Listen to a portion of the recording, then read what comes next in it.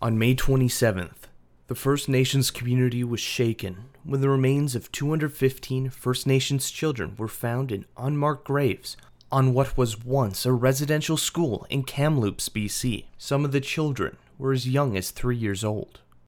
And the 751 unmarked graves uncovered at a cemetery near a former Indian residential school in Saskatchewan. These are the voices of our First Nations, pained by the loss, frustrated by systemic racism and oppression, and the stories of survivors who lived through horrific conditions at these schools. Okay, my name is Vivian, and I'm originally from Kenora, Ontario, and I did attend the Cecil Jeffrey Indian school that was run by the Presbyterian Church and later on by the federal government. I was there for about 3 to 4 years, and all my brothers and sisters also attended the same school. My dad also attended the same school. My mom attended the Catholic school in the same area, so I'm a second generation survivor. So yeah, it's very close. This kind of news is very close to you and your family then. Yes. So what was your reaction when this news came out? I think it just affected everybody the same way. It brought us back to the past, and it opened a lot of old wounds that are never gonna. I don't think that they're gonna heal. And I was really thinking about that. Why did it affect me so bad, and why did it affect all of us? And I think it was just like it brought us back to that time when we were in that dorm. It was really weird how it affected us. That sense of lonesomeness and that longing to go home and knowing you can't. That's what got to me. I think that's what for me. That's what it got. It affected me. Remembering how I used to sit in that dorm home, looking out the window and thinking, I want to go home. I was only about 5 or 6 years old, and I was thinking, I want to go home. And there used to be a train nearby, and I used to hear it at night, and I used to think, imagine myself being on that train going home to my mom and dad. I think that's what really triggered me, that longing to go home. I want to go home. And I think this is what these little this is what I felt these little kids need to do. They all need to go home. Not only the 215, but all the rest that are going to be found. They need to be brought home. Those that are hearing this news and this horrors, what would you like to tell them about this experience? What do you hope they learn to understand from this? I wrote something earlier on Facebook. I was saying, just imagine if you were there. But I went further on. Just imagine if you were there. But they can't. They really can't. It's only us survivors who know what it was like. I appreciate that you're asking me to share my story, and I've healed enough and strong enough to share my story. But for others, if they really want to learn, don't go up and ask a survivor, because you don't know what state of healing they are at right now, especially now with the story is opening up a lot of wounds. You may do more damage to a survivor asking them if they want to share their story. There's a lot of books and information and a lot of other places where you can maybe talk to other survivors that are healthy enough to do healing without them doing any more damage.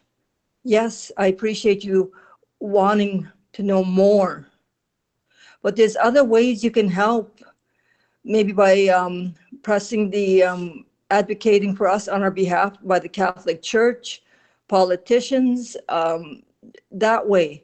So there's more actions you can do than just by asking us to share our stories. There's other steps you can do to advocate for us without doing more harm to us. Because I'm hearing of other survivors that are hurting and that maybe have slipped or that were not able to cope.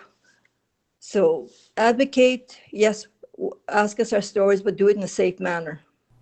So, what are your thoughts on that news from the Presbyterian Church that came out, and the news from the Catholic Church that they're from Kamloops, they're not giving out the documents that people are looking for?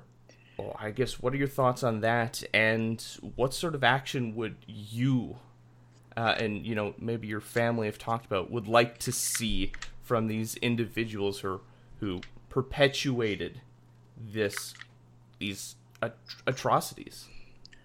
With the Presbyterian Church, or with the church that my siblings went to, I've talked to them. They want the graves dug up. They want them searched. I was really surprised to hear that from my family members, because they don't really talk much about what happened there, and I understand why. But I was really surprised how strongly that they came out wanting the graveyards searched at Cecil Jeffrey and at St. Mary's Catholic School in Kenora. And Richard Green, who's been doing a lot of work in the Treaty 3 area, he's been doing a really great job of getting our voices out there and doing ceremonies. So there's a lot of work going ahead. And with the Presbyterian Church, yes, they run the schools and everything else, but they're actually taking steps to put action behind their words. Like they're actually I think they're going to be willing to put money to do the search, which is really appreciative. They're not waiting to be asked. They're willing to go ahead and put the money there. And the Catholic Church, I really feel sorry for the people that attend the Catholic Church, because they're refusing to apologize. They ran about 70% of the schools, and we shouldn't have to be begging for an apology now. That if we have to beg for apology, it's meaningless. And by refusing to turn over documents, refusing to apologize, you're not letting us heal that wound that needs to be healed. As I said on my page, reconciliation, action needs to be done. And I don't see no signs of reconciliation on behalf of the Catholic Church if they're refusing to apologize. If we have to sit at churches for 10 hours, like me and Grandma Shingoose did about 2 weeks ago, we waited for close to 10 hours for Gagne to show up. 10 hours in the heat, 2 elderly residential school survivors. That shows lack of commitment on behalf of the Catholic Church to work with survivors, refusing to apologize, refusing to release any documents to let us heal. Reconciliation, the word is thrown out a lot. What does that actually look like? Action and commitment behind those words. Action by all the churches, financial support, apologies.